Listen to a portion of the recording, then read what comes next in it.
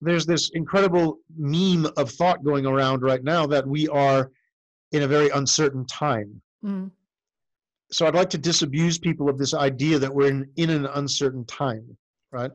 Right. This time right now is no more certain or uncertain than any other time. We like to say that the 9/11 was uncertain and 2008 was uncertain, and now is even more uncertain. The only thing that's uncertain is people. Like, the time is not uncertain. There's no certainty or uncertainty in the world. Like, if I look at a tree, it's a tree, but show me where there's uncertainty. Mm. You can't see it. It's not there. Mm. So what's really important for people to realize is what's out there that we're dealing with is not uncertainty. It's in us that there's uncertainty. And there's a collective agreement around the idea that right now we are all uncertain. Mm. It doesn't mean that the times we live in are uncertain. And the critical thing about that is that uncertainty gives us a lot of discomfort. Yes. It gives us, people don't like being uncertain. We don't like it. It's unsafe. It feels bad. Yeah. Right? They did a study on cancer patients. Cancer patients were happier to know the result of their test, even though this is all patients who had cancer. Mm. So 100% of them were given bad results. Mm-hmm. And yet their anxiety levels and their upset levels were far higher right before they got the results than after they got the results. Yeah. It gives people comfort to be certain about bad things more than being uncertain. We're living in a time when you have no choice but to innovate. And for many of us, that's as scary as hell. But it can also be the most exciting adventure. For the first time since World War II, we have the opportunity to change everything, to make our world a better place. For those of us in business, that means making your team and customers' worlds better. I'm Judy Selmans, host of the Engage to Innovate podcast, talking all things innovation. So relax, take some time out from your schedule and immerse yourself in the learnings shared by our guests. This week's guest is Michael Lee. He's an innovativity instigator from Johannesburg. I confess I had to Google that, so looking forward to finding out what that even means. As you might expect from someone who's an active promoter of creativity, he has a wide background in making innovation happen, including film and TV production. He has a new book on the way called The Innovation Explosion. He runs his own company, Create Your Creativity, and is Chief Visionary Officer for the Human Innovation Project. Lots to cover with Michael. I'm Judy, and today with my co-host Eric, we welcome Michael to the stage. Yay! Hi, Michael. Hey guys, Judy and Eric's. How are you? Yeah, we're exceptional actually at the end of our day, and it's very generous of you to get up at the beginning of your day on the other side of the globe, but still I guess the Southern Hemisphere. So it's still Hemisphere, yes. And we don't get to play rugby against you this year so far, which is Well, as long as the toilet turns the other way from the Northern Hemisphere, we're still buddies, Exactly. I want to jump in because when I read your profile and a bit more about what you do, I have to be totally honest and say the term innovativity instigator, totally, I had to go and Google it, which I've said in my intro. So it's like I had no idea what it means. So I really would love a bit of an explanation on how that term came along. Yeah, sure. There's two parts to that, obviously. There's the word innovativity, which is the part you probably had to Google, and you probably didn't do too well Googling it. You got that right. And there's the term instigator, which is just a choice of a word. So on the first part, I'm testing that word.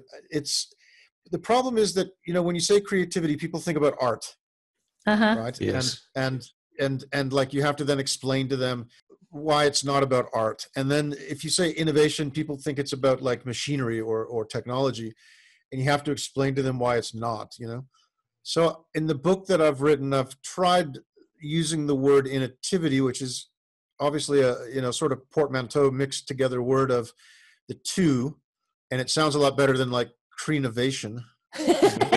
Yeah. Yep. So for me, innovativity is basically the whole process from there's a problem to solve, and then you implement the solution. So there's the creative part and the innovation part. And really, innovation is just creativity with action, you know? Yeah. That's a great description. Well, it's pretty much what it is, right? I mean, so innovativity to me is more of an attitude. Creativity is kind of an accident. I mean, we're born with it. Innovation is very much intentional, but I think for me, innovativity is like an attitude. It's a way of thinking. It's a way of approaching life. Instigator, I just like that. I was playing with different words. On LinkedIn, you only have 120 characters. Some people manage to have 240 from the old days, and if they don't change it, they can keep that I know. somehow. That's really cool trick, that one. It is, right? And it's really unfair. But, life is not fair, so it's fine.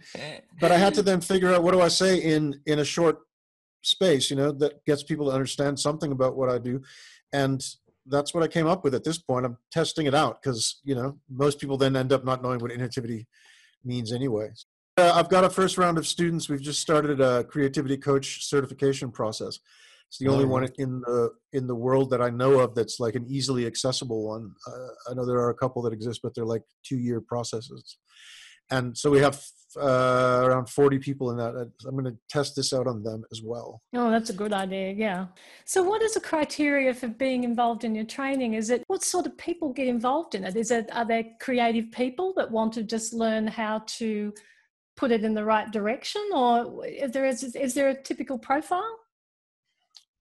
Well, there has to be, right? Because otherwise, all the people that want to help you do your business tell you that you're not doing it right. You have to have a profile of exactly who you're selling to. Unfortunately, I've really struggled with that. There's two different things here, right? The creativity coaching certification is a brand new thing that I'm doing in partnership with the guy who trained me as a coach. And that's my creativity training that I do plus the coaching part. So that is specifically for people who are coaches, right? Which is very specific. And in that case, I'm kind of happy that I've found a market that's clear. The other part of the training that I've been doing, I'm currently putting it into video form so it's more accessible and easier to do. But that has been all kinds of people, mostly entrepreneurs. Businesses I've worked with have been smaller businesses also. Yeah. And I guess if I have to make it up, looking at the statistics, a lot more women do it than men, which I find interesting. Yeah. It might just be because I don't know. I actually have no idea why that is. But it's been otherwise very cross different types of work and different types of people who think they are very creative, people who think they aren't.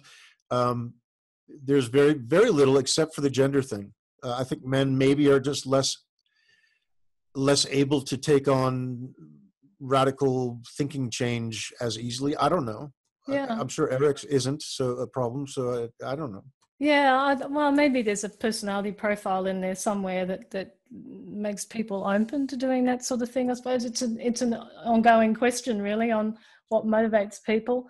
I found it interesting, Michael, because I've read your LinkedIn article, your excellent article, which is the foreword to your book, and you explored a number of themes in that text.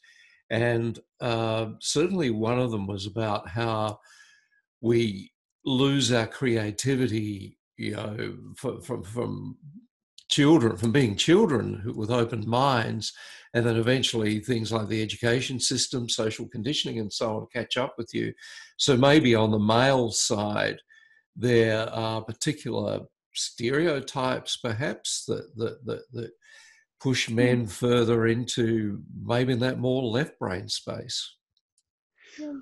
It's certainly possible, that men just don't want to change as much as women do, or they're not as open to the idea. It could be possible. Of course, the men that I've worked with aren't like that. So yes, exactly. So what do people gain from doing your course? Why would they want to do your course, basically? Because their life will change, the heavens will open, and money will fall from the skies.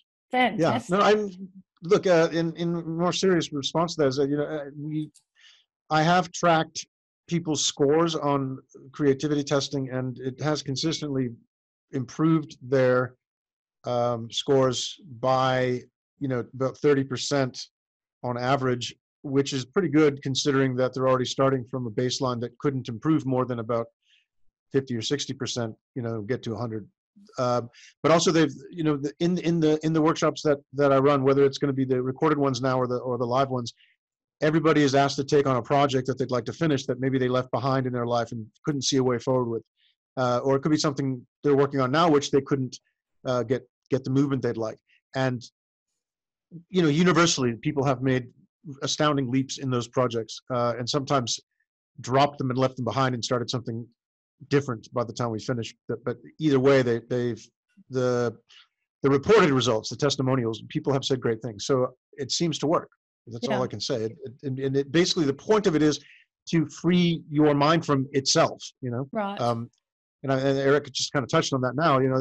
We have this sort of personality we've built up over time, and we're very proud of it usually. And it's a big push in the world to be proud of who we are and all those things, and that's terrific. And it's deadly, because the minute we get proud of who we are, we can only think the way that we think. And unfortunately, that limits the ability to think in ways that are, broader than ourselves. So it's a challenge balancing between, being, knowing who you are, being confident in yourself and all that, and still being open enough to be flexible to go, something that I wouldn't normally think is okay. Yeah.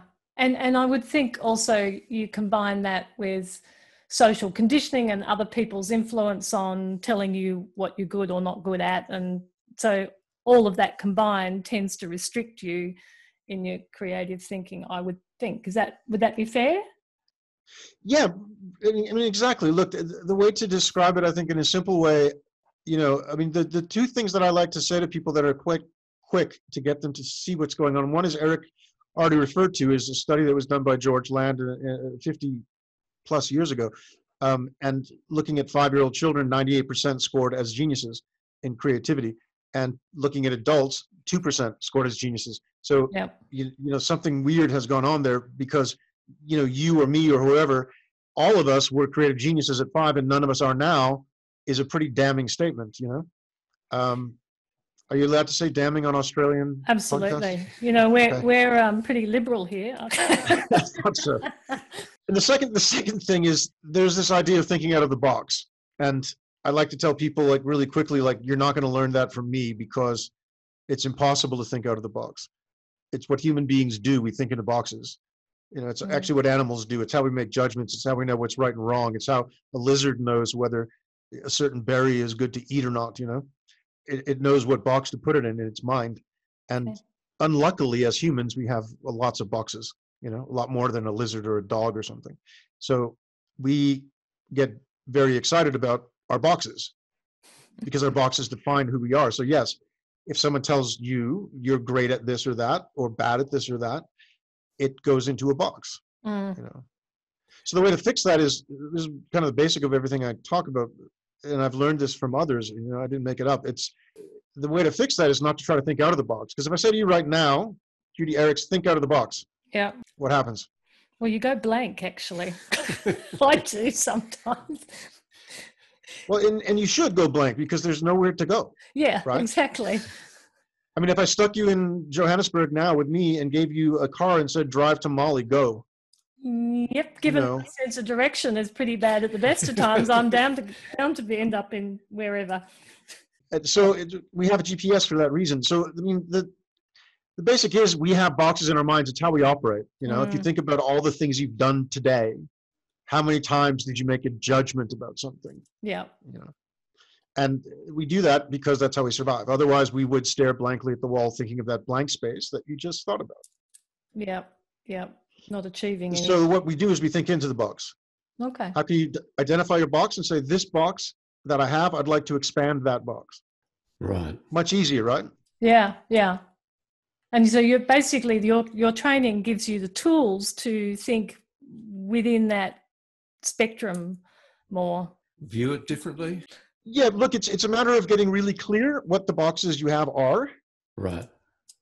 And then taking actions to expand the boxes you have, change the boxes you have, rebuild new boxes, unlearn, relearn. Right. But the idea of thinking out of the box is disastrous. It was the It's really stupidest thing anybody ever interesting. thought of. Yeah, that's a really because everybody that's the first thing that you hear when you're talking about.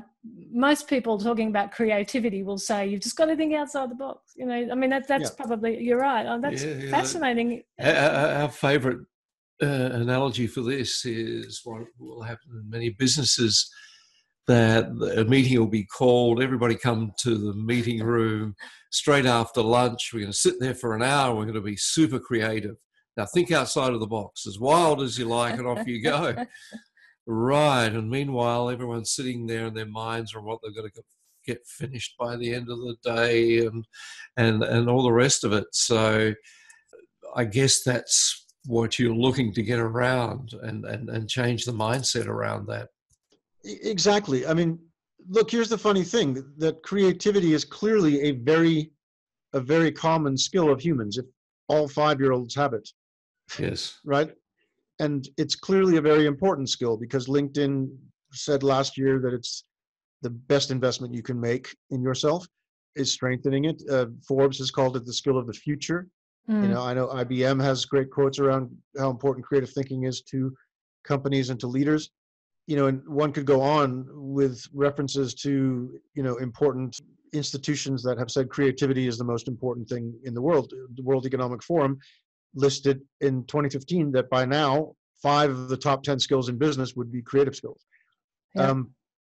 So on the one hand, it's very necessary. On the other hand, it's actually very common for humans somehow. So why is it such a big deal? You know, it's because obviously we need to retool the way we do things and think, because there's something about the way that we've built our system around thinking has led us to a point where everybody loses the most important skill we have that we were born with. Yeah. That seems kind of stupid. I don't know, and I'm with you, but I'm just thinking here, if I was, when you do your training, do you find that you get like one company sending all of their team members, for example? Because I would think within a team, you'd almost need everybody to do your training. Would that be fair? You look, it would, according to what Eric was just saying, right? If you walk into a workshop of a group of people from a team, and half the team hasn't done the kind of thinking you need to do to get back to the creative mind you could have, and the other half hasn't done it, I suppose that would be pretty rough. Yeah. Okay. I But mean, it's not normally your thing then to do it in a team environment within a company, for example.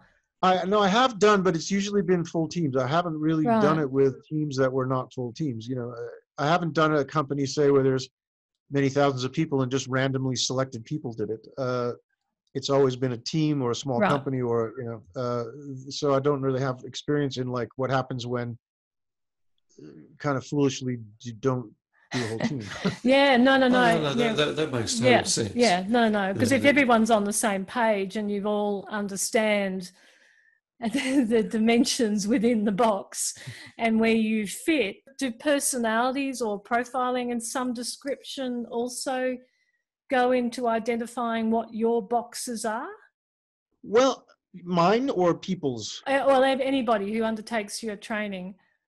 Well, yeah. I mean, in their process, there's a lot of different tools you can use. What we do is we go through step by step. We go through putting safety in place in terms of giving ourselves permission to transform, right? So the first step is putting safety in place to make our subconscious feel comfortable, because our subconscious has basically spent most of our life being beaten up. Like we're like a bully on a playground, you know? Yeah. I mean, if you think about it, like your subconscious mind is the one that tries to do everything impulsively and have fun and do the things that it's supposed to do. 95%, they say, of our thoughts are not conscious. So it's busy, but it's always being told it's not good enough. We don't like its ideas. It's not the right thing anymore. We've learned something new. This is the way we are. Here's the boxes we get to play in. That's all, right? Yeah. That's the best case scenario. The worst case scenario is people, and I think this is a male thing, so maybe that's part of the reason, is that, some people lock it up entirely, like in a dungeon, and just like don't want to hear from it at all, So I'm not sure which is better, being locked away in the dark or being beaten up every day. But either way, your subconscious doesn't really trust you. Yeah. So the first step is to put some kind of safety in place so that your subconscious does begin to trust, and it does that quickly. The next step is to look at who we are and what choices we have in shifting that, you know.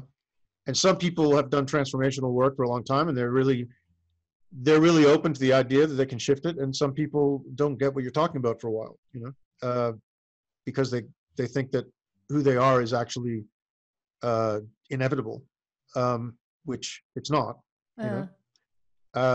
And so I've forgotten the question by now, but it doesn't matter. No, I think that's really interesting from a personality type point of view. When you say that people think they think they are in one particular box of a personality type, which is my personal hobby horse with personality tests, where people get stereotyped or typecast into being X, A, B, A, Q type personality, and that's it. And that stays labeled around you, particularly in an organization, forever. Whereas, you know, I would have thought if you were given the room to move, to actually explore other dimensions of yourself, that you might be surprised by that. So do you find that people find other sides to themselves?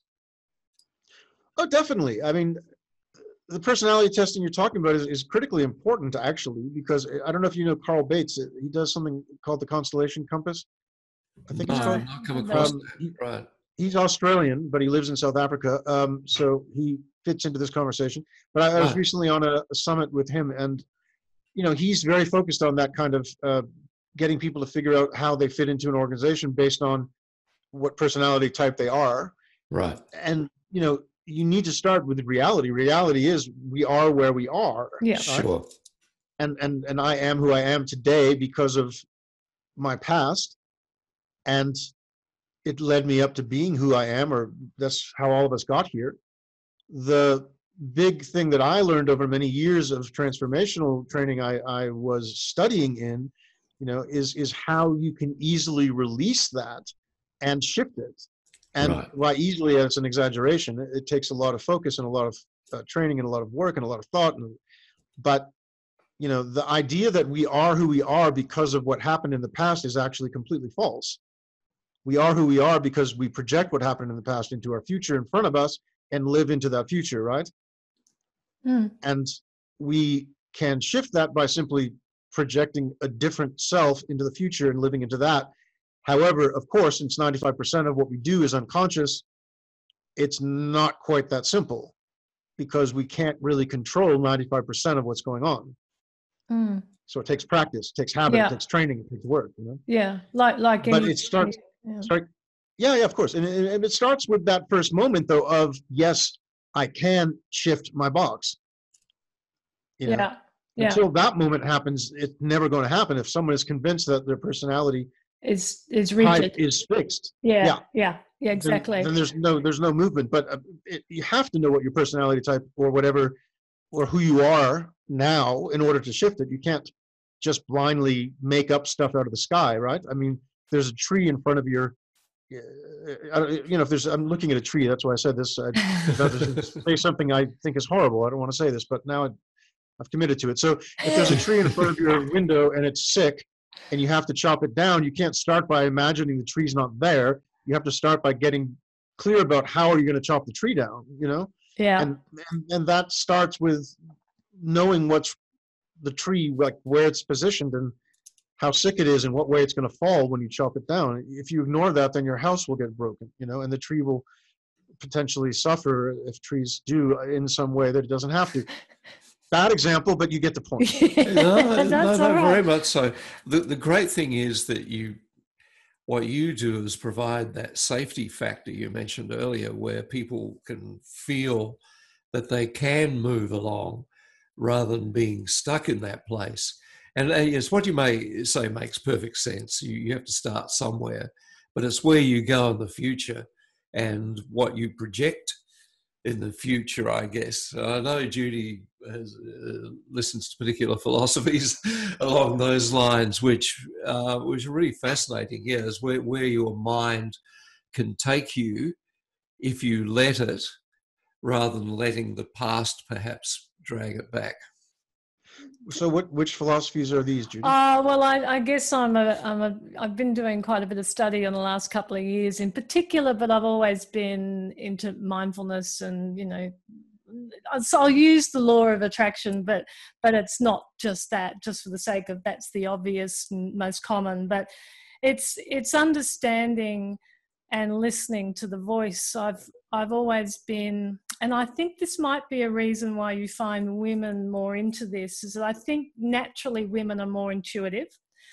And so from my personal perspective, I have always had a very strong intuition, and I learnt from a very early age that if I listened to that, my world shifted.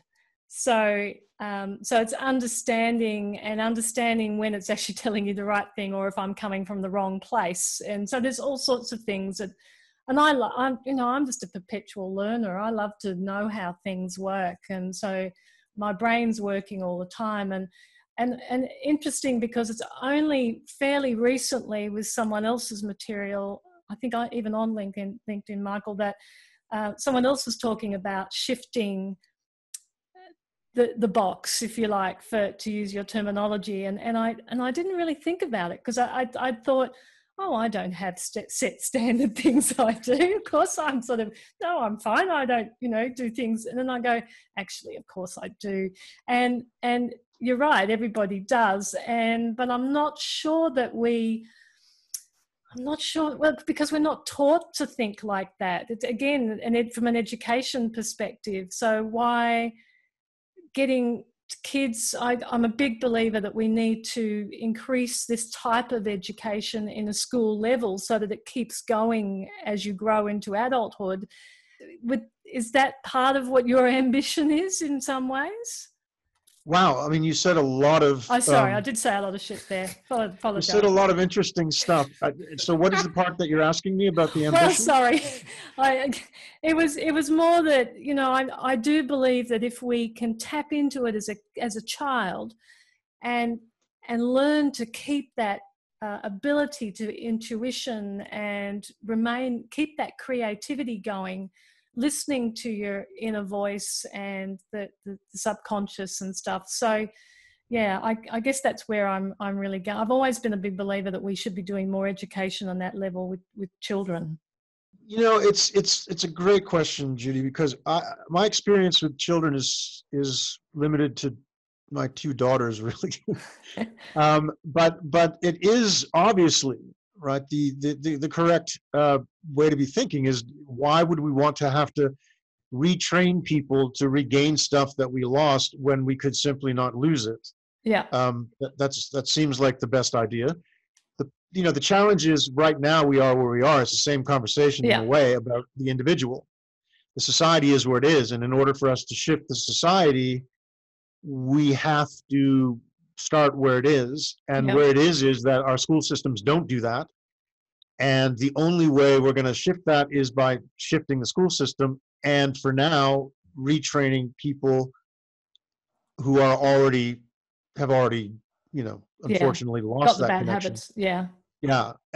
So where we are right now is those two things have to happen, and I think, unfortunately, we have a lot less control about the school systems because they're mostly run by governments or private institutions that are taking over all the schools quickly. So if those institutions and governments don't shift, we end up in the same position.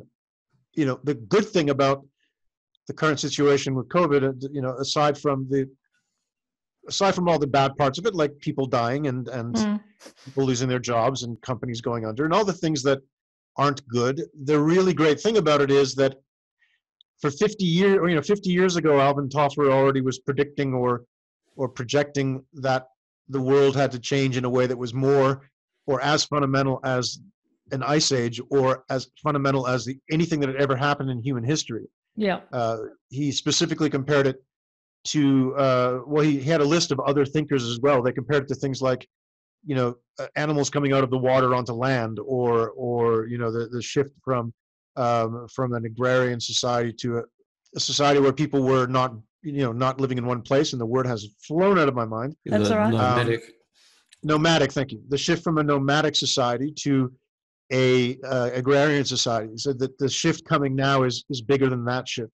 So they were basically a number of thinkers, futurists, and so on in the 60s and 70s who were saying that, if you're familiar with the book Future Shock that Alvin Toffler put Yes. out, which, Yep. the whole idea of that book was time is speeding up so fast that people are getting sick. People Yep. can't function, that like they're having nervous breakdowns. And yet 50 years later, not much has really changed.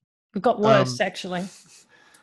Probably because the shift is continuing and nobody's doing anything about it. Yep. So there are those first early adopters and the wizards who come in early have made the shifts. But why did Zoom go from 10 million users to 300 million users in like a week or two not long ago? Was because this virus came and made everybody stop and realize that we haven't been paying attention. And not enough people are paying attention to the shift that's happening. Yes. And that shift is a different way of thinking. Now we have to readdress how school works. Yes. Now we have to readdress how we think about things. Yet it's been something that people have been saying. It's not new. It's been 50 to 70 years it's been going on. Yeah. Well, I'm just wondering, though, in some ways, by adults undertaking your training, I think parents can have such a big role in influencing their children at home. I mean, some of the things that I'm learning now, I think, wouldn't it have been awesome if I'd had a parent that understood all of this stuff instead of saying to me that I was some weird, spooky child, because that's what I got. And it was no fault of their own. But, so I sort of somewhat see an add-on benefit for your training and for those undertaking it is that they can go in and implement some of that thinking in a home environment and therefore children, and it does have a snowball effect. And so I think this what you're doing is a really important shift in helping us evolve, because that's exactly what's happening to us now. There's been a lot of readings on writings and stuff on the shift that's going on in our minds at the moment.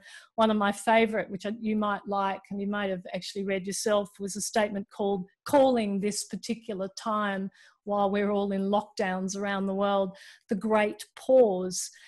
And I just think that's an amazing, it's a pretty exciting term. Yes, there are some, as you mentioned, some awful things going on, but this is an interesting opportunity for us to get more in touch with stuff. And particularly like what you're doing in that space to get in touch with and just being more part of the world and creating and being an exciting part. I don't know, I'm starting to ramble on.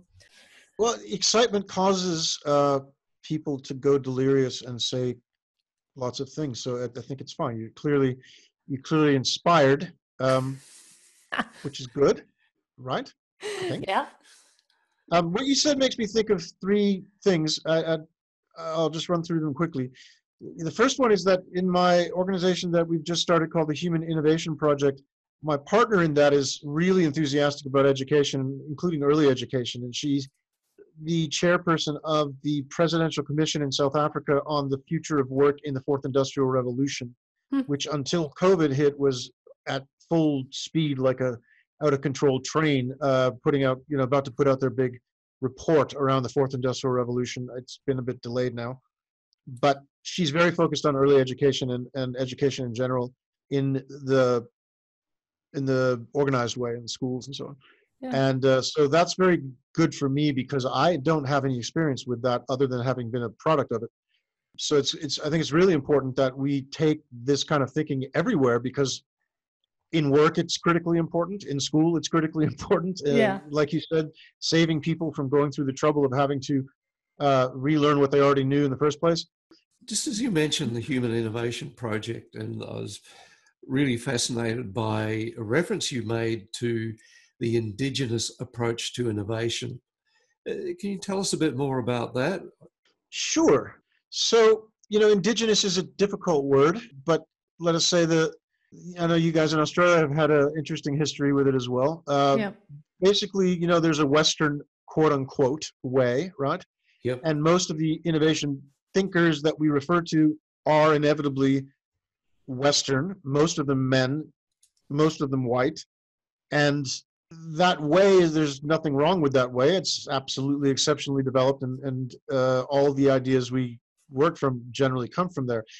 It overlooks in some ways, there's two things here. It overlooks in some ways systems that have been built up in the indigenous knowledge systems that are more intuitive, Yeah. that are more emotionally based, that are more based on connecting to what we know. And if you think about the shamans in traditional societies, whatever we call them in different societies, so in some it's the shaman in Africa, it might be called an Inyanga or a Sangoma. What do you guys call them in Australia? I'm actually not sure what the Aboriginal equivalent is, Australian Aboriginal. That's embarrassing, isn't it? I should probably know those things. I'm going to have to Google it after we get off the call now. Yeah, I can visualize the role, yes. It's essentially a shaman, right? I mean, shaman is a word that seems to get applied to different cultures. They were the ones, and this is why, in a way, I'm going backwards here, but in a way, when we talk about how did it happen that we lost our creative thinking from 5 years old to now, people always blame education. And there's a great TED Talk by Ken Robinson, which is the most watched TED Talk in history. Yes. More watched than any celebrities that have done TED Talks. And it's all about how education ruins creativity. And that's true, but education was developed in a system, and the system it was developed in, I think, is more responsible than education system, because it did exactly what it was supposed to do. Yeah. And what it was supposed to do was to prepare us to function in the world. Yeah. And the way we function in the world up till now, up till this great pause and this great change that was predicted, has been to fit into roles that we do the same thing over and over again. And creativity has not been a very useful tool in the past for most people. Who it was useful for was shaman, right? Okay. So if you look at the 2% that remain creative geniuses in our society, according to these statistics, it's kind of roughly, it's roughly relevant to the number of shamans and artists and so forth, even in a traditional society. So there was a use for creativity, and it was then restricted to those that needed to employ it. So I think when you look at the systems of traditional societies, you end up looking at very specifically the people who were causing people to change. The shamans, the artists, the people that were recording history. That's where you find that in the indigenous cultures. It's not a common experience for the average person. So when you look at their systems, it's very much related to, Judy, what you said about being in your intuition, being connected to nature, being connected to a general collective or an energy flow. When you look at the circle of courage that's used in Native American traditions and was actually brought to Africa the same year that South Africa was liberated and has become heavily used here. So it is indigenous, but not African, but still used as African indigenous tool, strangely. The circle of courage, takes us through steps of growing into adulthood through character steps, of learning the way things are in the world. And it's something, again, that in the transition from youth to adulthood in traditional cultures, there's a process, right? Yes. It still kind of lives there in like a bar mitzvah. Yeah. Or even a confirmation in Christianity. But it doesn't live in the same way. It's now just a thing for you to get presents and have a party and everybody be proud of you. Yeah. Traditionally, it was actually a rite of passage where people had to go through trauma and struggle to confront their internal demons and become collective, where a child is sort of not part of the collective. They're more run by the collective. And they say, like, it takes a village to raise a child. That's where that comes from, right? The traditional society raised the child together. When that person had to become a person, they had to do it by transitioning through some kind of struggle.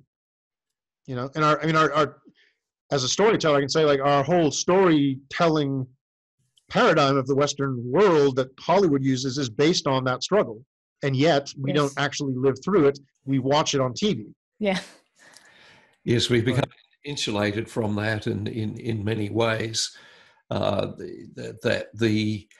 Yes, because I love the Hollywood templates. It's like the Pixar storytelling elements, or what are the 22 or so, but the classic sort of template for a story which involves struggle and then redemption and final victory and so on. But the story would be nothing without the struggle in the middle of it. And I think that's really fascinating, because is it fair to say that it's in the struggle is where you have to be the most creative, because you've got to think your way around a situation. There's no creativity if there's no challenge.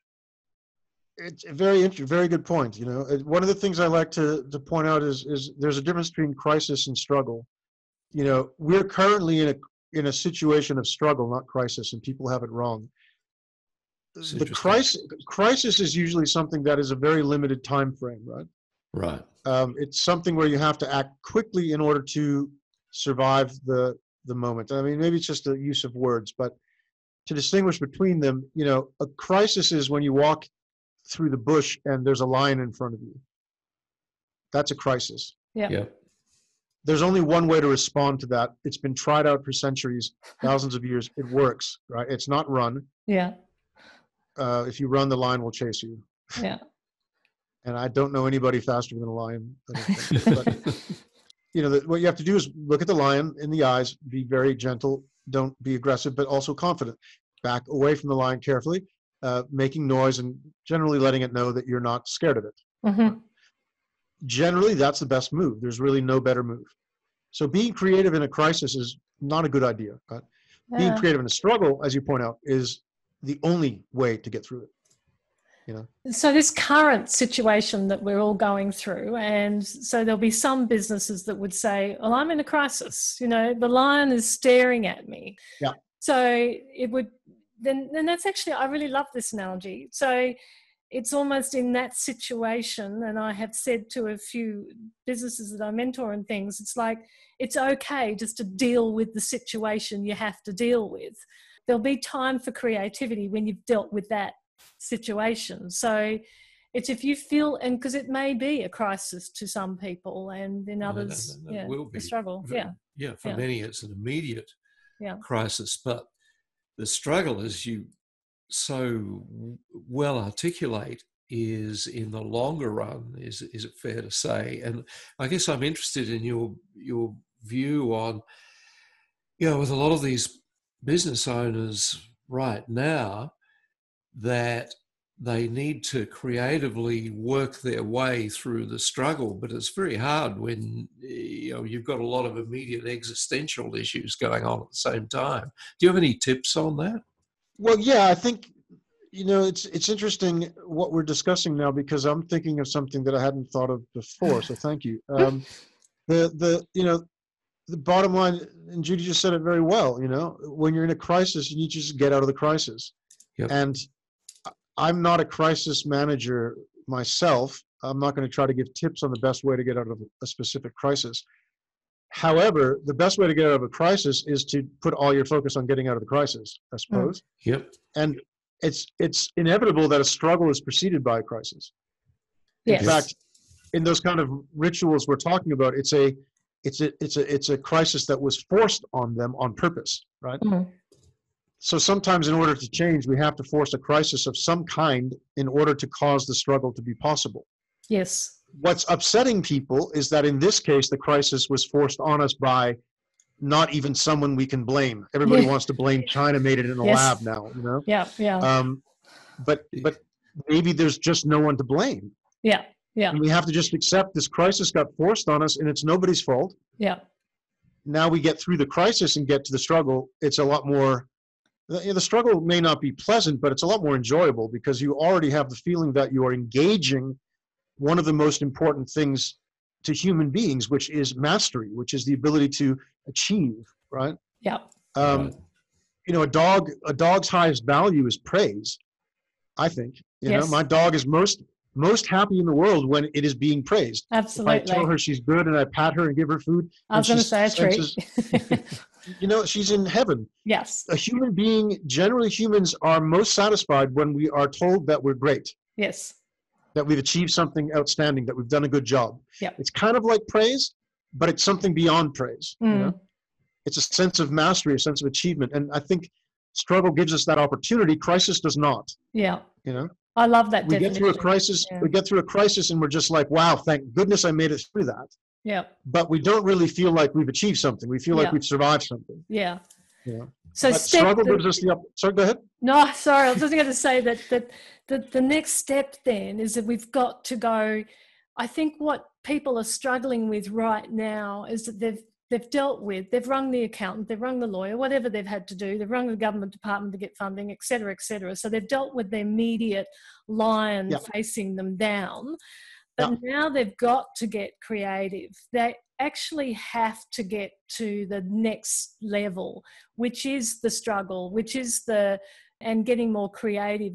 If there were tips you could provide on giving that to listeners that are, because I think that's where most people are now. They've all been going through the grief and the panic and the, oh my God, what just happened?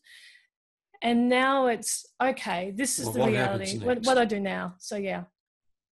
Sure. I mean, look, the quickest way to open, let me just say this. I think the first thing is with a crisis, the goal is, and like you just said, the goal is really to get out of it as fast as possible.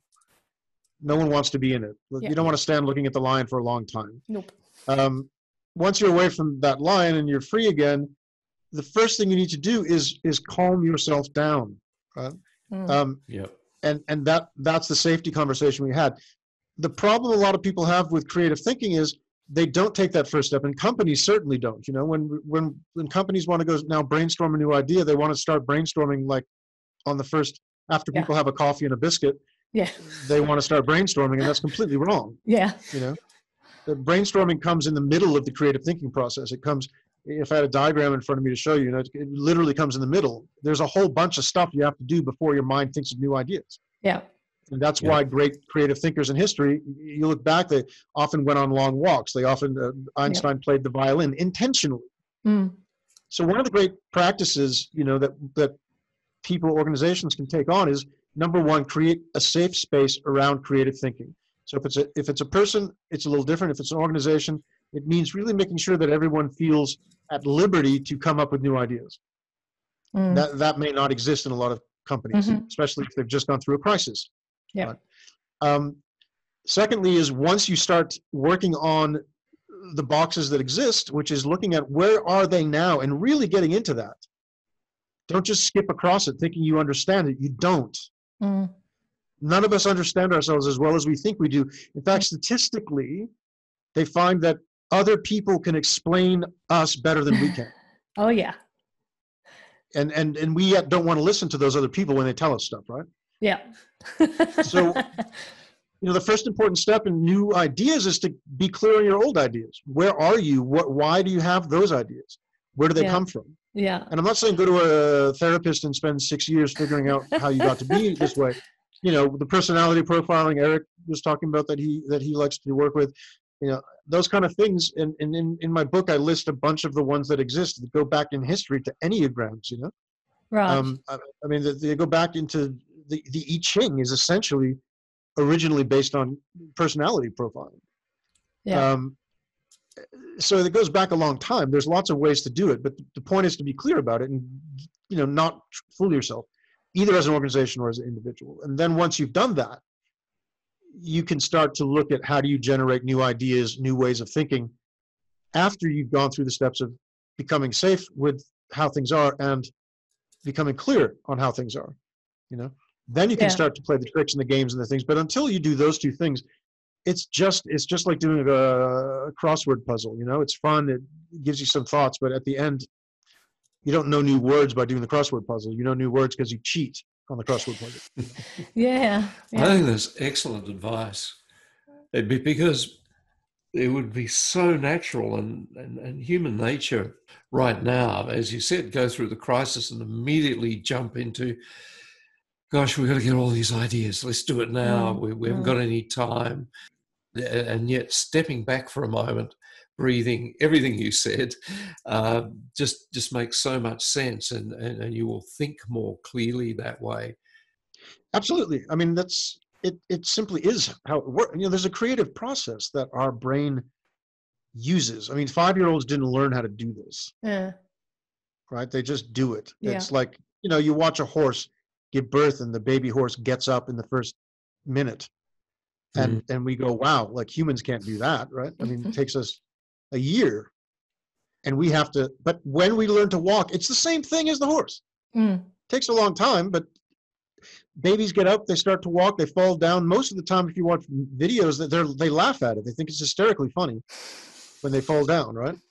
Now imagine taking your brain and putting it back in yourself when you were a year-old learning to walk. You'd still be sitting on the ground today. Right. You'd be going like, this is terrible. I can't do this. Someone else is better at this than me. This mustn't be for me. I've fallen down like 5 times now. I mean, this is ridiculous. Oh, that's a great metaphor. I love that. Yeah, I mean, it's just important to realize that there's a natural process that we get in the way of, right? We did not teach a 1-year-old how to walk. They just watch other people and they try it and they do it. It's the same with creative thinking. A 5-year-old didn't go to class for it. And like you say, Judy, we need a class to train them not to lose it, but we certainly don't need to teach them how to do it. Yeah. And that's because there's a process, and that process works the way I just described. Yeah. It begins with working from a space of clarity and safety, which the 5-year-old doesn't need to create. They live in it.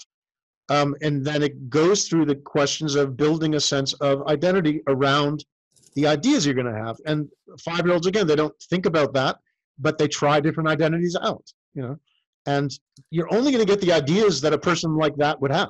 You're not going to get the ideas that, Judy, you're not going to get the ideas of a black 72-year-old man who lived in the South of America for his whole life, unless you put yourself in that position. And that's what like actors do, writers do. They put themselves in the position of those characters. And that's how they get the ideas of how to behave like those characters. And if we can apply that kind of thinking to ourselves, we are then able to have the ideas of someone other than ourselves. And that's the only way to be more creative. Otherwise, you're going to be the same amount of creative you are. I was just thinking of using you, because your actor analogy is quite interesting as well. So, and of course, it feeds into your background a bit. But No, I'm not an actor at all. No. Behind the scenes then. But it's that I'm feeling like, I'm sorry, this is actually formulating in my head as I'm seeing this, but I can close my eyes and put myself in a place to visualize what that experience in the future would be. Is that something that in your creative training that you help people do? Am I completely in a different zone, which is possible? Look, it's a bit of a different zone. I mean, the thing is this, I've got a specific training model that I've worked with up until now, and it would be foolish of me to stick with that model because I'm talking about how not to stick with the things that you already have, right? So I can only speak for Physician, heal thyself. Right, exactly. So in the current way it works, that would fit in a little bit, but it's not really there in terms of the way you've described it. In the sense of when we talk about identity, we look at what are some of the types of identity that you could have that would be a different way of thinking than you have. Okay. And then you put that in their space and let them adopt it. But you're getting into a mastery level conversation. If 100 people do a training, maybe, or even companies, maybe 2% or 5% are going to embrace it with passion. Other people will just get it, and they'll get the experience, some results and benefits. But my experience is, maybe that's short. Maybe I could say 10%. But it's the people that really embrace it with passion are the ones that are going to look at it the way you just did, right? Because the bottom line is to transform ourselves is a daily process. Yeah. And the minute that I stop doing it, then I stop doing it. So if today I put all my passion into it, and then a month from now I stop doing it and start living on reflex, then I will have transformed myself in that month, and then I will stop there. Yeah. only a small number of people are wanting, I think, to live in a world where they can constantly recreate themselves, where they have the skill and ability and mastery to literally realize at every moment that what they just thought is a product of their past. And that they must be able to simultaneously hold that thought, because they don't want to, you can't do nothing, you can't be nobody. Yeah. But at the same time as holding that thought, to then be free to think other thoughts that seem to conflict with it. Yeah, no, I'm definitely not at that level, I can tell you. No. I understand that, because it's come into my radar as such, as a very interesting proposition, and I quite like it because I love change. But of course, I'm not the typical, most people, as you rightfully said, can't deal with that level of constant change, which is, normal.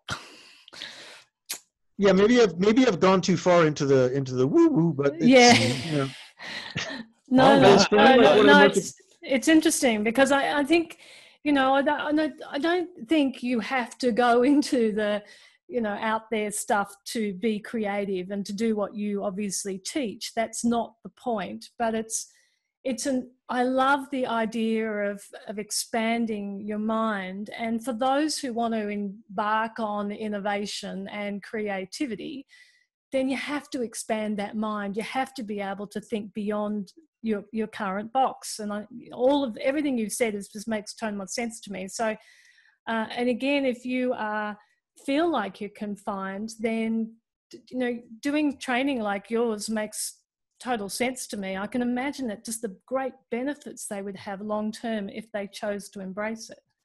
So yeah. No, absolutely. And look, like I said, I mean, most people aren't going to go to that level of, I don't know what the right word is, but on a practical level, it certainly does. Going through a process of intentional transformation makes a big difference in people's lives, regardless of if they're going to become, completely embroiled in it. I mean, just like writing in a notebook can help people on a daily basis. One of the basic exercises of doing this is simply to write in a notebook without thinking, on a daily basis, if possible. Just take 15 minutes and write whatever comes out of your head. It unclogs your head. It gives your subconscious space to express itself when you stop thinking. And the point of all that is ultimately that it doesn't mean you're going to become a novelist, right? Yeah. But it can still benefit you greatly to do that 15 minutes a day. It doesn't have to be your goal. It doesn't have to be what you care about in life. A little bit can help a lot, if that makes more sense. Yeah, that's really I want to say one thing. I know we're probably out of time. No. You're right. I'm enjoying the conversation, so I'm sure everyone else will be. One thing that I think is really important to note at this time, that is in the way of a lot of people, that in terms of what we talked about the struggle, there's this incredible meme of thought going around right now that we are in a very uncertain time. Mm. So I'd like to disabuse people of this idea that we're in an uncertain time, right? Right. This time right now is no more certain or uncertain than any other time. We like to say that the 9/11 was uncertain and 2008 was uncertain, and now is even more uncertain. The only thing that's uncertain is people. Like, the time is not uncertain. There's no certainty or uncertainty in the world. Like, if I look at a tree, it's a tree, but show me where there's uncertainty. You can't see it. It's not there. So what's really important for people to realize is what's out there that we're dealing with is not uncertainty. It's in us that there's uncertainty. And there's a collective agreement around the idea that right now we are all uncertain. It doesn't mean that the times we live in are uncertain. And the critical thing about that is that uncertainty gives us a lot of discomfort. Yes. It gives us, people don't like being uncertain. We don't like it. It's unsafe. It feels bad. Yeah. They did a study on cancer patients. Cancer patients were happier to know the result of their test, even though this is all patients who had cancer. So 100% of them were given bad results. And yet their anxiety levels and their upset levels were far higher right before they got the results than after they got the results. Yeah. It gives people comfort to be certain about bad things more than being uncertain. Yeah. So one of the things that people can start to do also to deal with the struggle is to start to deal with the reality of the uncertainty is simply inside their own head. Mm. You know, the fact that I have a job doesn't make my life more certain. Mm-hmm. The fact that I'm married doesn't make my life more certain. You know, there's lots of stories of people who came home and one day after 30 years, their marriage ended instantly. Yeah. There's lots of people who were very healthy and they got hit by a bus and died. Yeah. And there's stories that people hear all the time about like how I 30 years ago had cancer and they told me I had a week to live and here I am today. Yeah. So tell those people that having cancer made their life more certainly dead. No, it didn't. You know, tell people that are healthy that makes them more certainly going to live better. No, it doesn't. Uncertainty, and I know I'm being really repetitive, but it's so critical for people to get this. Uncertainty only exists inside people's heads. Yeah. Oh, that's a great message. Thank you so much, Michael. Yeah, so the simplest thing we can do is to start to accept that we have feelings of uncertainty. Yeah. And it's okay. Yeah. And, you know, it's better to do something than do nothing. Yeah. Because if you do something, you have to do something else. Yeah. If you do nothing, you can continue to do nothing. Mm. So saying I'm not doing something because I'm uncertain, it's kind of a whole lot of stacks of mental games, right? Mm. The bottom line is, yeah, life is uncertain because that's how human beings are. Yeah, I'm actually really like that a lot. I think that's a very, very powerful message. So one, thank you so much for sharing that. You know, again, I'm talking to a lot of business people and things, and there's a lot of this, again, it's like they're facing the lion. They're so frightened, but, and even if they can pay the bills, even if they are going to survive this, which most of them, the ones I particularly think about, they can and they will. But you're right, it's not having control, I think, is the other key aspect. So the comments I seem to be getting is that because it's out of my control, normally I can do something and it will fix it. When it's out of your control, that brings a whole different emotional thing. So we're going on to a slightly different subject, of course, a bit slightly intense, but yeah, thank you. Sorry, on a lighter note. I think but here's the funny thing is it's not a different subject, right? Because, you know, people have this, again, going right back to the beginning, people have this idea that creativity is somehow about doing art. Mm. And it's not, you know, it's about learning to walk. Children learning to walk are being creative. They don't know how to do it. Now they're doing it. And it becomes this thing that we then use as a metaphor for how easy something is, like walking. Yeah. Right. And yet it was an innovation for every one of us, every single human being. We had to innovate ourselves to become walkers. Yeah, we had to do something that we hadn't done before to meet the need at the time. And we had to work out what it was, because if you wanted to get to the other side of the room, you had to work that out. Yeah, and here's the funny thing, right, Eric? Is almost every human being did it. Yes. And we lived in a world in which, in that world at the time, everybody else could do this thing and we couldn't do it. Yeah. Imagine how frustrating that would be now if you're a grown-up. Yeah. Everybody, you're in a business, you're looking around, everybody else is making themselves rich and you are failing time after time after time. Most people might, you know, I don't even want to think what they do. Yeah. Yeah. And yet a little less than 1 year old or what, you know, little child, they just eventually get up and do what everybody else does. Yeah. There's another comment I'm getting a lot from small business at the moment is that, oh, everyone else is doing that, so I'm trying to be different. I'm trying to be creative, and so you can hear the stress, of course, in their voices while they're saying this. But it's like, oh no, everyone's doing it online now, and so I don't want to do what everyone else is doing, and oh, they just got published, you know.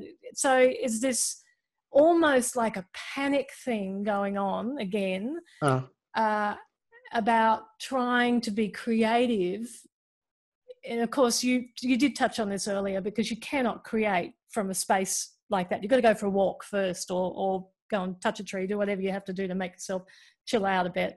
But I think that's what I'm seeing a lot of is that they feel this need to be creative, yet they're panicking about it. And they can't separate the two yet. Well, what they're doing is trying to think out of the box. Okay. Can you see that? I can now, yeah. They're trying to do something different than what is done or whatever. They're not thinking from their own strength. They're not thinking from their own existence where they are now. And that's crazy. Yeah. It is crazy when you say it, as simple as that. But of course, it's not crazy when you're going through it. Well, it doesn't feel like no, it's frustrating. Yeah. But yeah, I mean, if they would sit still and go, okay, what are we already good at? I mean, when Bic was first created, it only made pens. Yeah. And for probably almost 3 decades, that's all they did. And they hit a point in their history where they weren't expanding anymore. Their expansion was based on geography. They spread from France to everywhere in the world. Yeah. And the way they expanded, if you look at what they are now, what does Bic make now? Actually, I can't think. So that's embarrassing. They make lighters and razors, right? There you go. Okay, so I didn't. But how did they get to lighters and razors? Well, look at it for a second. The only pens they sold. Originally, when they started, they sold expensive pens and stuff. But at some point, they realized that this plastic, disposable, cheap pen was the way to make a good business. And that's all they sold. So when they shifted to the new things, it was plastic, disposable, cheap things. Right? So they didn't think out of the box. They just made the box bigger. Bigger. Yeah. Love it. If they'd sat there and said, oh, what can we do that's different than everybody else? They might still be sitting in that room. Yeah. What they did was they looked at the box they had and they said, what could we add to this box that would still fit in this box? Well, if we took away pens and just kept plastic cheap and disposable, Love it. Most of the great innovative companies, that's how they work. Look at Apple. Yeah. They didn't invent anything. Yeah. Do you know who invented the mouse? Well, I'm going to say no. Well, I assume somebody IBM. in the lab. Was it? Okay, there you go. Way back, wasn't it? Well, it was an individual, but the first company to have a mouse was Xerox. Oh, there you go. And the first, the icon user interface that Apple uses, Xerox.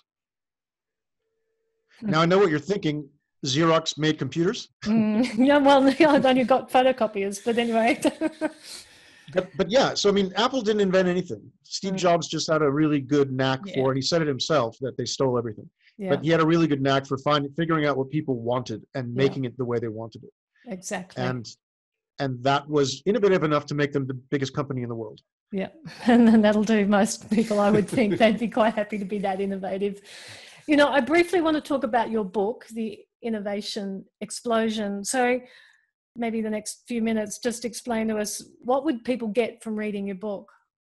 They'll get my ever-dying gratitude to start with. That's a great start. I love it. Thank you. They'll get negative whatever dollars in their account of what it costs to buy it. Look, the book is 2 things. The book is, on the one hand, lays out the training in a verbal way. Okay. So people could go through it themselves without bothering to hear my voice or watch my videos, which could be of great value to some people. The other thing it has is a more philosophical approach to a lot of things we've discussed, which is looking at the idea that came up already many years ago, that we are heading for a time in which learning, unlearning, relearning is the most important skill. Interestingly, Alvin Toffler never said what people think he said. He was quoting somebody else when he said the most famous quote from that book. But what he did mention is that what that quote was that in the future, the ability to learn will be the equivalent of literacy today. That it'll be more important to know how to learn by yourself than to know how to read and write. And if you think about how important literacy actually is today, then that's saying a lot. Yeah. He didn't say that. He wrote the quote in his book from somebody else. But he did point out later in the book that this idea of unlearning and relearning as a skill is the skill of the future, is the thing that people need to learn how to do. So the book, maybe I've gone a little bit off into the stands again. But the book looks at that idea and places. This was actually written just before COVID, so I've had to kind of figure out how to restructure it a little bit because it seems more obvious now. Looks at the idea of, look, you need to learn this stuff, whether it's my system or somebody else's system, whatever it is. Like, you need to learn how to be flexible in your thought. You need to realize that creativity is the ability to think differently from yourself. It's not something that you're going to get by wishing you had the same creativity as other people. You can only create your own creativity. And it is a choice. It's a creation. It's something that you choose and make. Even a 5-year-old, we don't know what this is like because we don't have studied this. But Yeah. I wonder what happens to a 5-year-old when you start training them how to stay creative, because ultimately the creative expression they have to develop needs to be their own. And we talked about indigenous societies. Ultimately they all start by teaching you the things you have to do that are the same for everybody. But in the end, it's a vision quest for yourself, right? And how you fit into the whole. Yeah. So the idea of the book is really about, how do you take what people are saying now about the way the world needs to go and apply it to yourself in order to be part of this perhaps coming faster than expected explosion of innovation being critical as the skill that you need, and yet we all were born with it, and yet we couldn't walk if we weren't innovative. Yeah. Yeah. So the book basically looks at those two things: here's a system that does work. Generally, why do you need the system? I have to say, and I don't normally say this, so just put it out there, but I will definitely read your book. Yeah. And something you mentioned, Michael, in your LinkedIn article, that this idea of when you're participating in the society, that you're thinking about what you're giving to that society rather than just taking. And I think you called it the consumer culture versus the producer culture, that, to get through this struggle, rather than the uncertain time, but to work through this will actually require us all working together and contributing our particular skills, I think. Yeah, very good. Really keen to hear, Michael, about the song that is coming out called Kindness Contagion. Can you tell us some more about that? Yes, sir. Thank you for asking about that. So we've, as the Human Innovation Project, we found out about the United Nations had put out a call at the beginning of April for artists or creators around the world to respond to certain messages that they had listed. And it's just sort of an open call. It wasn't really like you're going to win money or something. But so one of the messages was kindness contagion, which we thought was a really great phrase. Yeah. Idea obviously being that instead of a sickness, it's a contagion of kindness. And I looked it up, and actually it has been used in the past, but not a lot. So it's an interesting sort of meme to work with, because it's not heavily used, but it's also got some existence out there. Right. And so I contacted a couple of musicians that I know in South Africa. I used to do a music show. So I know a lot of musicians, and we started making this song, which we wanted from the beginning to not be a South African, but rather an African response to this call. And yeah, it really blew up. So we've got almost 30 right now African artists committed to doing the song. It's in the process of being recorded. A couple of the biggest producers in Africa are producing it. You can find out all about the song, which will be released on Africa Day, which is the 25th of May. And if you don't know what Africa Day is, you should find out that too, because it's important. Okay. Yes. But you can find that out just by looking up Africa Day. You'll get lots of stuff. But the song itself will be at kindnesscontagion.africa, which is the website you can go to now. If you're hearing this before Africa Day, you can go to that website, or rather register on the website to download the song, or to get notice when it's put up, which will be on Africa Day. Fabulous. Thank you. This has been enlightening. I've thoroughly enjoyed the conversation. My brain, because it's, of course, getting late in our evening, my brain will probably be going all night dissecting all of this. That's a bit of that's my box. So, Michael, tell me, how can people get involved in your course, your training, all the other great stuff that you're doing? Have you got a website that people can go to? I have a website, but I'm going to give you a different address, because what I've found is that there's so much going on right now that it's best to just be really quick and clear about the things. So I've created a separate page on my website, and I'm going to make it really easy for people. The name of my company is Create Your Creativity. So it's CYC, right? Right. So if you go to the bit.ly address, bit.ly Yep. / CYC all, ALL, CYC ALL. Okay. Right. You'll get a sort of, and that's capital letters. If you don't put capital letters on the CYC all, you'll get a Pakistani video site. I've tried it. So for some reason, bit.ly / CYC all, Yep. then you'll have a breakdown of what's currently most useful in terms of what is being done or being offered Fantastic. now, you know? Michael, thank you so very much for Thank you. joining us today. We very much enjoyed that. Eric's has a huge page of notes, so that always says a lot, and really value your time. Thank you. Thank you very much for staying up a little extra at work to accommodate me as well. Absolute pleasure.